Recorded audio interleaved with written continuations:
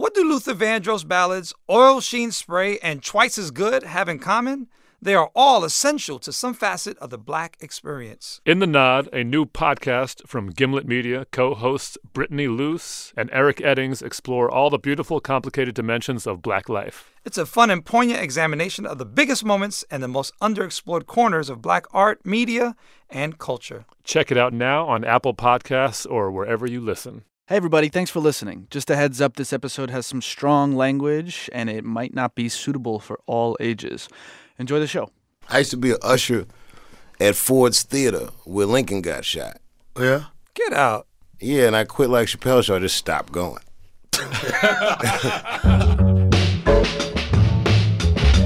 Yo, everybody, it's Stretch Armstrong. Peace, my name is Bobbito Garcia, a.k.a. Cool Bob Love. That was comedians Dave Chappelle and Donnell Rawlings for What's Good with Stretch and Bobbito. Your source for untold stories and uncovered truths from movers and shakers around the world. We are talking art, music, politics, and sports. And everything in between. Chappelle and Rawlings are part of a month-long residency at the Radio City Music Hall this summer. We're going to talk to them about those shows and how they've gotten here in a minute. But since this is our first show, Stretch. Dun, dun, dun, dun, dun, dun, dun. Let's introduce ourselves. Why don't we?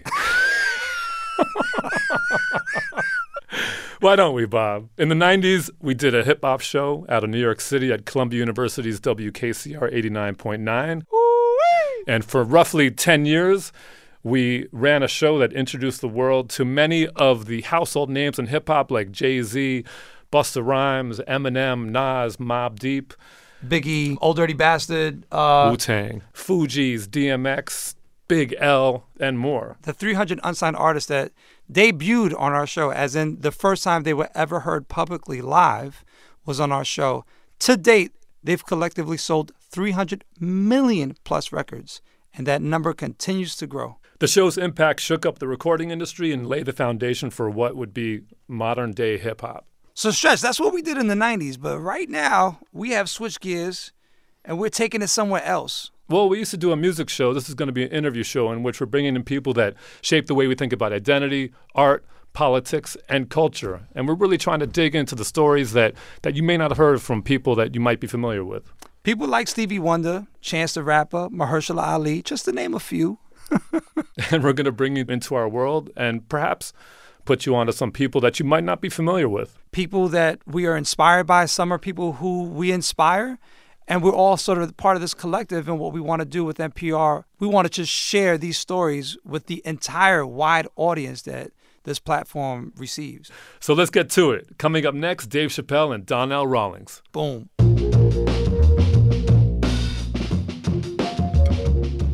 Support for this podcast and the following message comes from Red Bull Radio.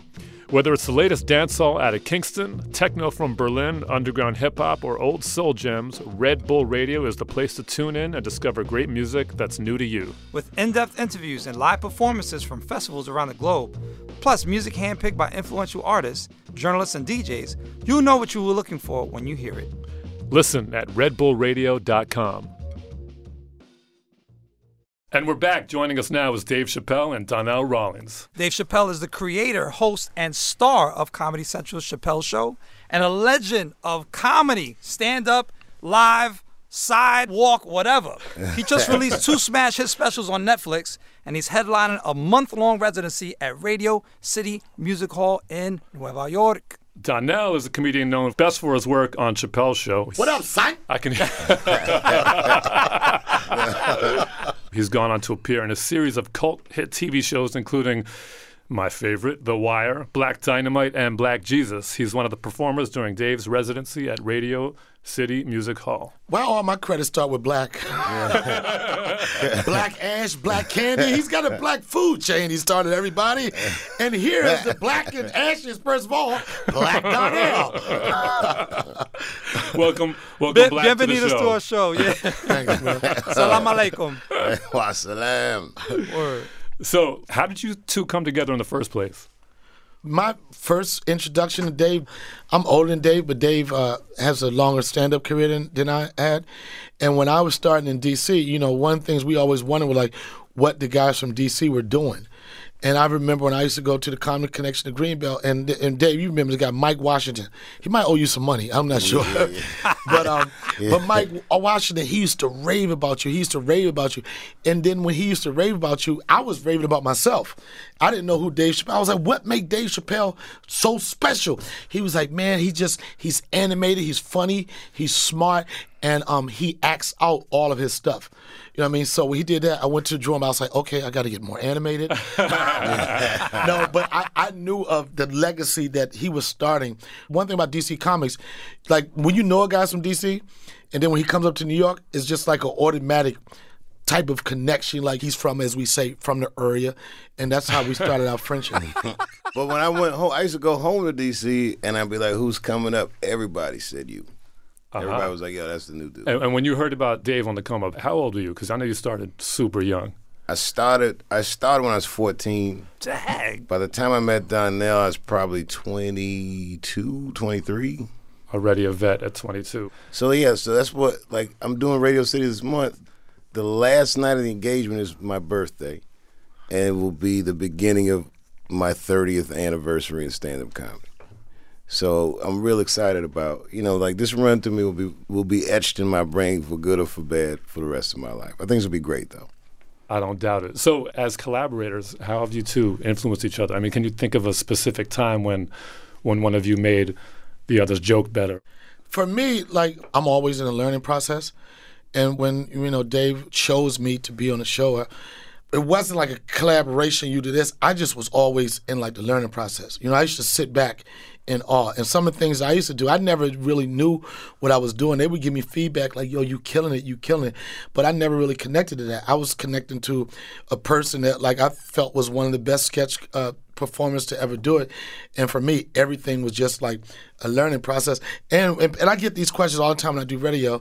It was like, what was the best part of working with Chappelle? I was like, that, he really trusted people that was close to him to have their own comedic sensibility. You know what I'm saying? It was never like, of course, we always had a blueprint. We started with that, but it was never like, you can't say it like that because the words specifically say this. He would, with the case for me, always give me some room to bring to Donnell isms or what I would bring to any character that came up with. I wouldn't even say that's the belief across the board. I'd say in the case of like a Donnell or a Charlie, anytime you pass him the ball, there's something funny's going to happen. And a lot of times, like, you could tell on the floor the sketch was going to be good just because it was so funny doing it. Although my favorite sketch is not the best one we've done. What's your favorite? The first Player Haters Ball. Me, you, Patrice, and Charlie Murphy. Right. I think that was maybe the most fun I've ever had on a sketch. The Player Haters Ball gives us an opportunity to hate on a diverse array of mock-ass mocks, trick-ass mocks, punk bitches and skip-scap skanks and scallywags, hoes, heifers, hee-haws, and hula-hoos. Man, you ought to take that cane and beat whoever made that suit to death. That was the dope thing about working that show. You never know when it was going to hit like that, but it was just so much fun. Yeah, so I recently moved to D.C. with my wife and my son, and it's kind of incredible to drive around with her, just to listen to her, because she'll be like, Bob, like, that building wasn't there before. That whole block wasn't there before. And then, of course, there's a lot of other changes that are going on in D.C. as well. What do you miss about old D.C., and what do you not miss about old D.C.? I do not miss the anxiety of poverty. I do not miss the murder rate being the highest in the nation. I do not miss the National Guard policing us. I miss Marion Barry. I do miss Marion Barry. My first job was one of those Marion Barry jobs. So every kid in D.C. was guaranteed a job, from 14 to 22, guaranteed a job. The first jobs I ever had was working in the mayor's youth employment program. And those jobs were hard, but they were good. Got me used to working. I used to be an usher at Ford's Theater where Lincoln got shot. Yeah? Get out. Yeah, and I quit like Chappelle Show. I just stopped going. and then the guy called me up. He was like, yo, Dave, do you want to come get your check? And I'm like, yeah, I'm not falling for that. So when you left the show, the people from the Ford Theater was like, we knew it was going to Yeah. Some people don't change. Yeah. But yeah, I had the very unique honor of being painted on the mural at Ben's Chili Bowl. I just drove by that this morning on the way to my son's school. And funny enough, I was like, oh, let me see if I can see Dave. But when you're driving by, it's in the alley. All you see is Prince. Yeah, I'm in the alley. Yeah, all you can see from the street is like the Obamas and Prince. This is the mural that's on Ben's Chili Bowl, which is an institution in the city. I mean, I'm gonna tell you, like you're nobody in DC unless you had a picture inside Ben Chili Bowl. So when Dave, and I don't get jealous or envious about a lot of things, but like, you know, this dude got millions and everything. The only thing I was pictured about was like, he on the wall, son? So I hired a graffiti artist that's going to vandalize it, right? and just put Ash Shilluri rolling dice right under Dave. So let's move on to Radio City Music Hall. You've both performed extensively in venues of many sizes, but Radio City that's a unique venue, and it's big as hell. How do you maintain the connection to an audience when you're in a more intimate setting? I mean, I've seen you riff extemporaneously with people in the audience for half an hour, an hour. How do you bring that intimacy into an arena like Radio City? That's a good question. I think that the shows that we're doing are very well curated shows. I mean, the talent that's on the shows, we went through very carefully and picked it out. Oh, hold on one second. I didn't know my phone was on. I'm so sorry. Whoops. It's Ben Chili Bowl. It's taking your order. It's the fourth theater. The best part of it, is that at our shows, we ban cell phones. They're like cell phone free shows. And a lot of artists haven't experienced that. I think it makes an enormous difference in what a room feels like because it allows me to be more courageous with the types of things I'm saying. I got a wider margin of error. And it's oddly empowering to the audience, too. They get over not having their phone for a while. And if they need to use the phone, they go outside and use it. Even at Radio City, that's the rule? Phone free, man. I work with a company, Yonder, that locks. You get a pouch. Yeah, they get a pouch. Yeah. It's so funny, Dave, pouch because is sealed, and they can't open it unless they leave the showroom. The last theater dates I've done was with me opening for you. And I got so used to, like, people not having phones. And I just a couple of weeks ago, I was at NJ Pack, and I did a theater. And people had their phone. It scared the shit out of me. I was like, "What the hell is this?" Yeah. I was like this. No, get him away! It's jarring. I thought you were gonna wonder why no one was taking your picture. No. But it was just interesting because in a theater, environment, work with him. It's always you feel like people are 100% paying attention to you, but piggybacking on what Dave said, it's weird when somebody's in your face, they're trying to watch the show, but then they got the camera in front of you. How do you pay attention to the show and you're trying to get video at the same time? It makes me just careful. When I see that camera, it gives me the feeling that I'm talking to more than the people in front of me. So then I start speaking with the precision of a lawyer, which is not funny. So has that ever backfired, though? I remember when, before the election, you made jokes about Trump and Hillary Clinton in the same performance. Were you at that show? I don't think I was at that one, no. Okay. But because there was no film, no one could see the context in which you said what you said. And so you were quoted. And listen, comedy is, I mean, if you look at the literal words of what are being said, like comedians say outrageous stuff all the time. If you read a transcript of anybody's act, exactly, it's going to sound crazy. I think that in that case, what does Trump say? Fake news. They said I was a Trump supporter or something like this, which was probably a deliberate misinterpretation of what I said. So, the only thing I can tell people is you got to come see the show for yourself. Like at any point in a career like mine, they could take any soundbite out of context, it would sound awful. And I thought it was a pretty unethical move. It was funny because I was actually talking on stage about the ethics of Pussygate. Beyond what we know he said, I was talking about the ethics of how we know what he said, about this ethics of secret recording, whether it's Donald Sterling or Donald Trump, and I didn't know that there was a journalist secretly recording while I was talking about that. We want to see the tapes. Yeah, Dave, you better hope those tapes don't come out. I wouldn't talk too much. You don't know them tapes coming out. Dave, you mentioned in a New York Times article that it's hard to find an angle on Trump that sounds fresh, almost like you're part of a chorus. Donnell, Dave, do either of you feel an added pressure to be political in your stand-up? And does it affect your writing? Added pressure, no. You know, Donald Trump's a weird phenomenon because I can't remember anybody, like, permeating the American psyche this completely. Everyone's always talking about this guy, thinking about this guy, speculating about this guy. It's really interesting. I mean, more so than, he's president of the United States, but still, he's a noisy president, man. His presidency is noisy. I don't know. I haven't seen the president, like, we literally hear about them every second, every minute, every hour of the day. I was in the Bahamas like 3 weeks ago, and it was interesting because I'm like addicted to CNN. I cannot turn it off, you know. So I'm walking in a casino, and this white dude walked past, and I was like, he looks so familiar. I was like, where do I know you from? Where do I know you from? He was like, D.C. maybe. I was like, you from D.C.? He said, no. He said, Jason Miller, right? He said, Trump guy. He's one of the guys that defends Trump and everything. He said, Jason Miller, Trump guy. And I looked at him, I said, oh, Donnell Rawlings, Black Lives Matter, right? So,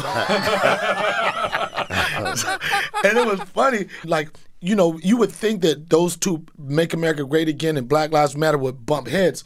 But I stepped back and we looked at each other and we both had a little giggle, right? And I looked at him, I was like, boy, I was like, you got a tough ass job. And he looked around like somebody might be spying on him. And he said, you're right, you know? So, Dave, you hosted SNL for the very first time last year, which is kind of hard to believe. You and A Tribe Called Quest splashed SNL, and I think for fans of hip-hop and fans of you, that felt like a type of victory. Afterwards, you had an after party. I was privileged enough to supply the music for about an hour so that D-Nice could take photographs. That was so dope. And I think you got on at around 2 a.m. At about 4:35, my legs just started wobbling, and I had to go home. I left, the sun was coming up. But the next day, I heard you left the stage at 7 a.m. I didn't know that. I was having a swell time. That's so. Listen, your battery pack is phenomenal. Fitness has become a part of your life. It's obviously you hit the gym. Where do you get that battery pack, and where do you get the inspiration to have that kind of longevity? You know, the last time I saw you, be like you was skinny spaghetti arms. You know. I know. I'm cock D's now. The experience of doing Saturday Night Live was very difficult for me. I was happy to do it. You know, the main reason I did it, I've said, is because, you know, Fife had passed away and Tip had called me and was like, this is our last Tribe record.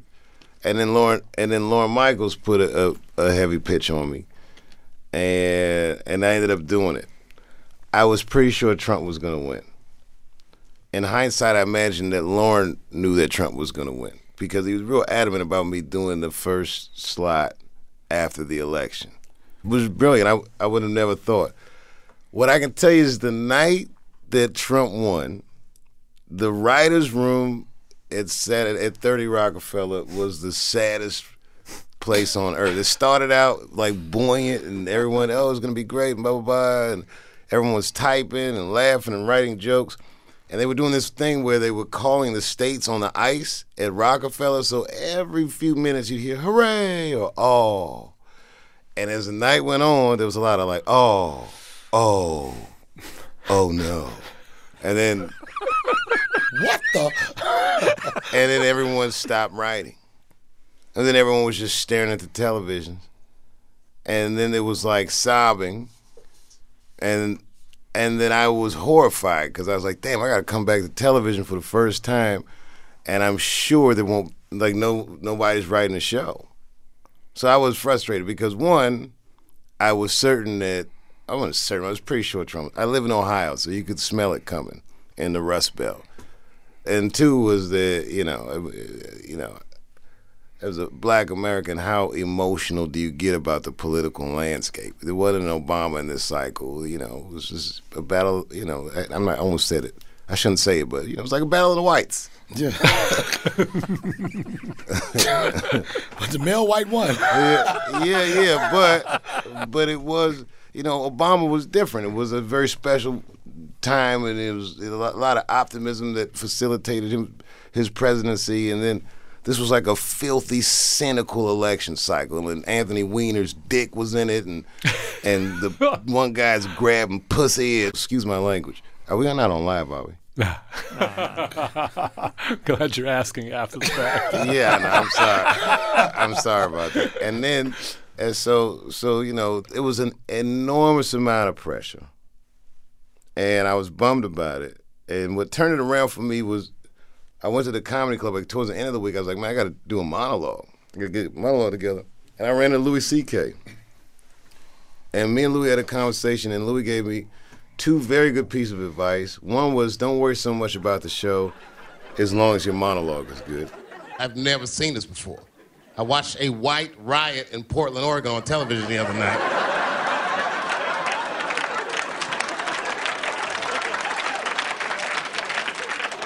News said they did $1 million worth of damage. Every black person was watching that like amateurs. So I'm staying out of it. I'm just going to take a knee like Kaepernick and let the whites figure this out amongst themselves. And the other piece of advice was, don't do your actual monologue at the rehearsal. And I didn't. I did a filthy version of a monologue at rehearsal. But I was there. I was watching it with that monologue. I think it was so good because at that time, in America, nobody was really laughing. That was the first week. It was just like you were at a funeral and you were doing a eulogy for America. That room, for like about 5 seconds, people felt good. You know what I mean? They had a good time. Listen to what you're saying, but they definitely believed in what you were saying. They couldn't have chosen a better person to do that first nail right after that election cycle. It was dope. The short of it is, and thanks, Donnell, but the short of it is that so after it's all said and done, and I think that the Saturday Night Party originated this way, it's a tension reliever. I've never seen television made that way. That show is an enormous amount of pressure. And you'll see, like, throughout my career, I'll work with, like, alums from Saturday Night Live, and you can tell that these guys got a different acumen than everyone else. All of them can write. All of them can produce. All of them are very self-propelled because that's how they were trained. That's how they survive on their show. But it's much different than having a Chappelle show. They write 50 sketches to do 12. I would never do that. I would write 12 sketches if I needed 13 and maybe stretch one. You know what I mean? So it was like, it was good to see, but when it got to that party, I was ready to blow some steam. And that's what kept you going. Yeah, we got it in, man. 7 a.m. That was fun, man. It was a good time. Up next, it's time for the impression session.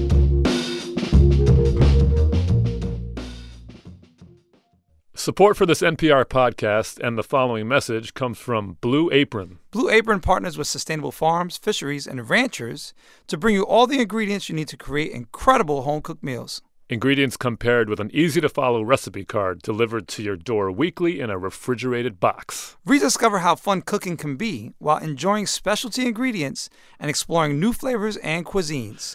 Get your first 3 Blue Apron meals free with your first order plus free shipping by visiting blueapron.com/stretch.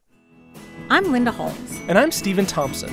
There's more stuff to watch and read these days than any one person can get to. That's why we make Pop Culture Happy Hour. Twice a week, we sort through the nonsense, share reactions, and give you the lowdown on what's worth your precious time and what's not. Find Pop Culture Happy Hour on the NPR One app or wherever you get your podcasts.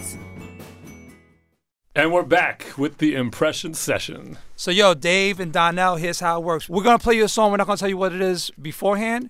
We just want the two of you to vibe to it, digest it, and whatever it brings out of you, express it when we come back. And you can talk on top of the song if you want to. Sing along. Well, wait, can we turn the lights down? Just Stretch, you up first. Hit it. I'm feeling high. My money's gone. I'm all alone. Do we comment now? You can. This reminds me of a time when I just moved from Washington, D.C. to Brooklyn, New York, when the poetry scene was really hot, when people was finger snapping. They were snapping at Brooklyn Moon Cafe. And Yasin Bey, most deaf at the time, they would come to the spot. And I met a young Erykah Badu, who I didn't know who she was. But she was a fan of my comedy because I used to go there. She was like, I think you're funny, blah, blah, blah, this and that. And we exchanged phone numbers. The next week, I saw the video she did with D'Angelo. And then next thing I know, she was just this super, super huge star. And that's what that song reminds me of, my first interaction and contact with Erykah Badu. Well, you're going to work with Radio City, right? Yeah, but at that time, I wanted to really work with her.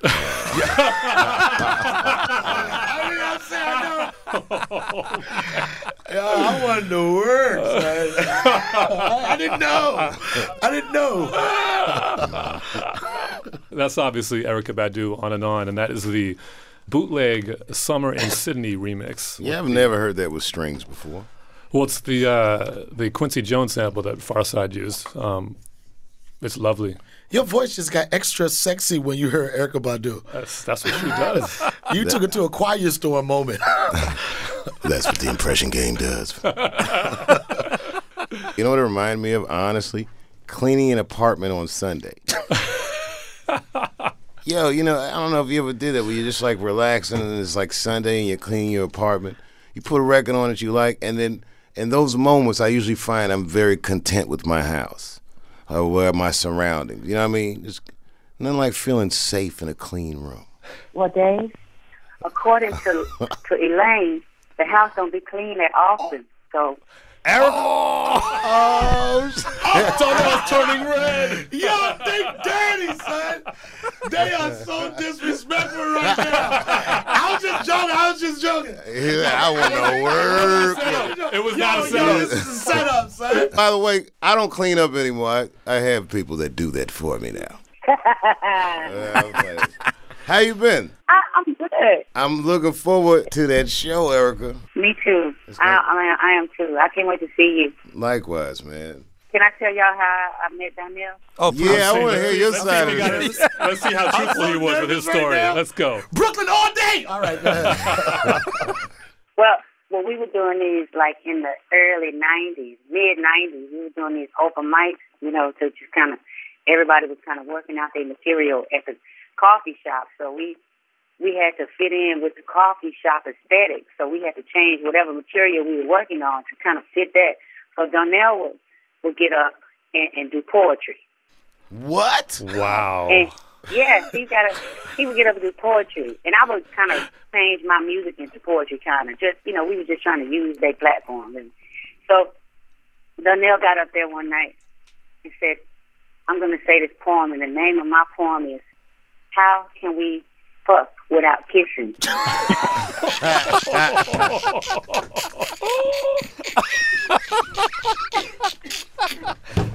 Oh, on and on and on and on.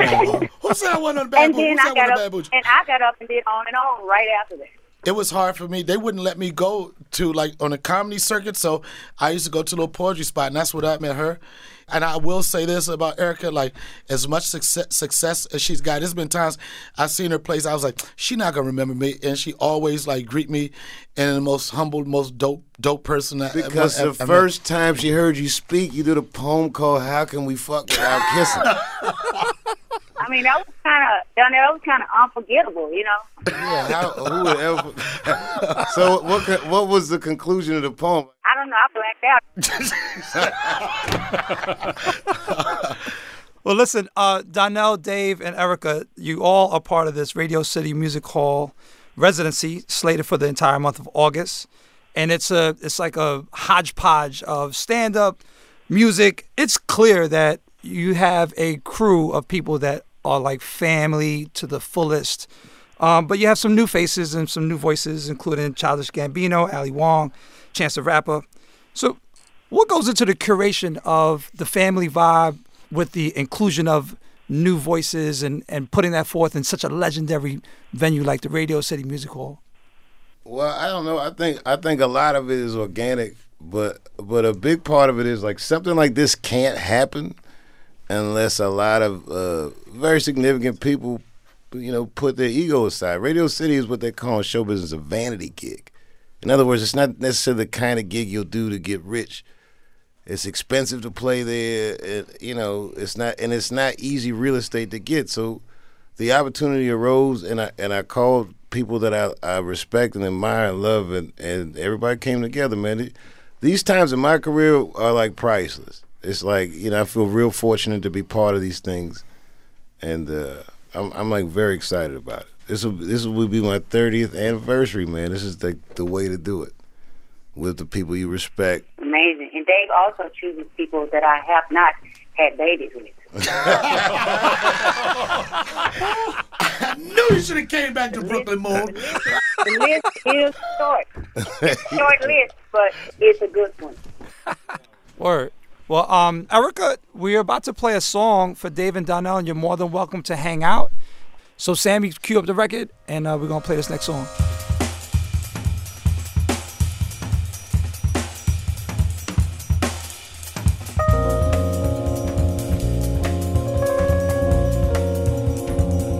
This reminds me of daishiki shopping. Sage burning. Can I guess let me see if I can guess whose record this is. I'd be very impressed if you know the artist. I'm sure you'll recognize the composition, though.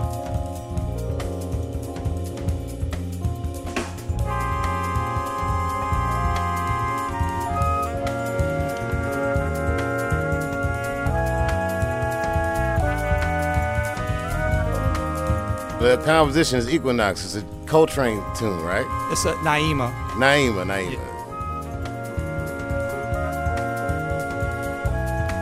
I wouldn't be able to guess who's playing it, though. Yes, it's you can bring down Sam.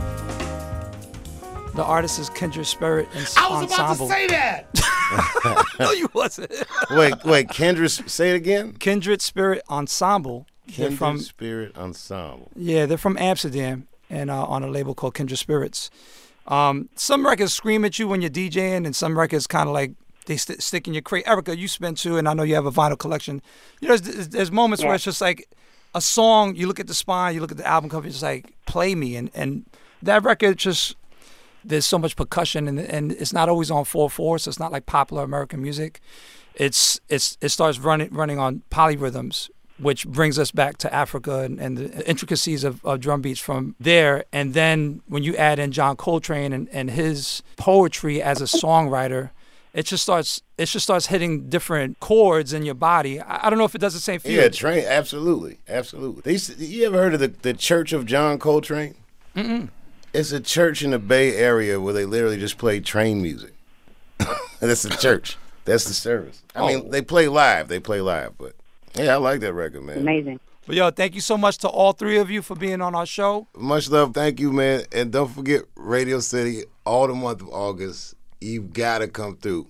I would love to. Pick a night, any night, every night. It's going to be amazing. It really is. Amazing. I'm there. I'll take the Amtrak up from D.C. and I'll stand online. Peace and light. Yes, sir. Bless. All right, bye, Erica.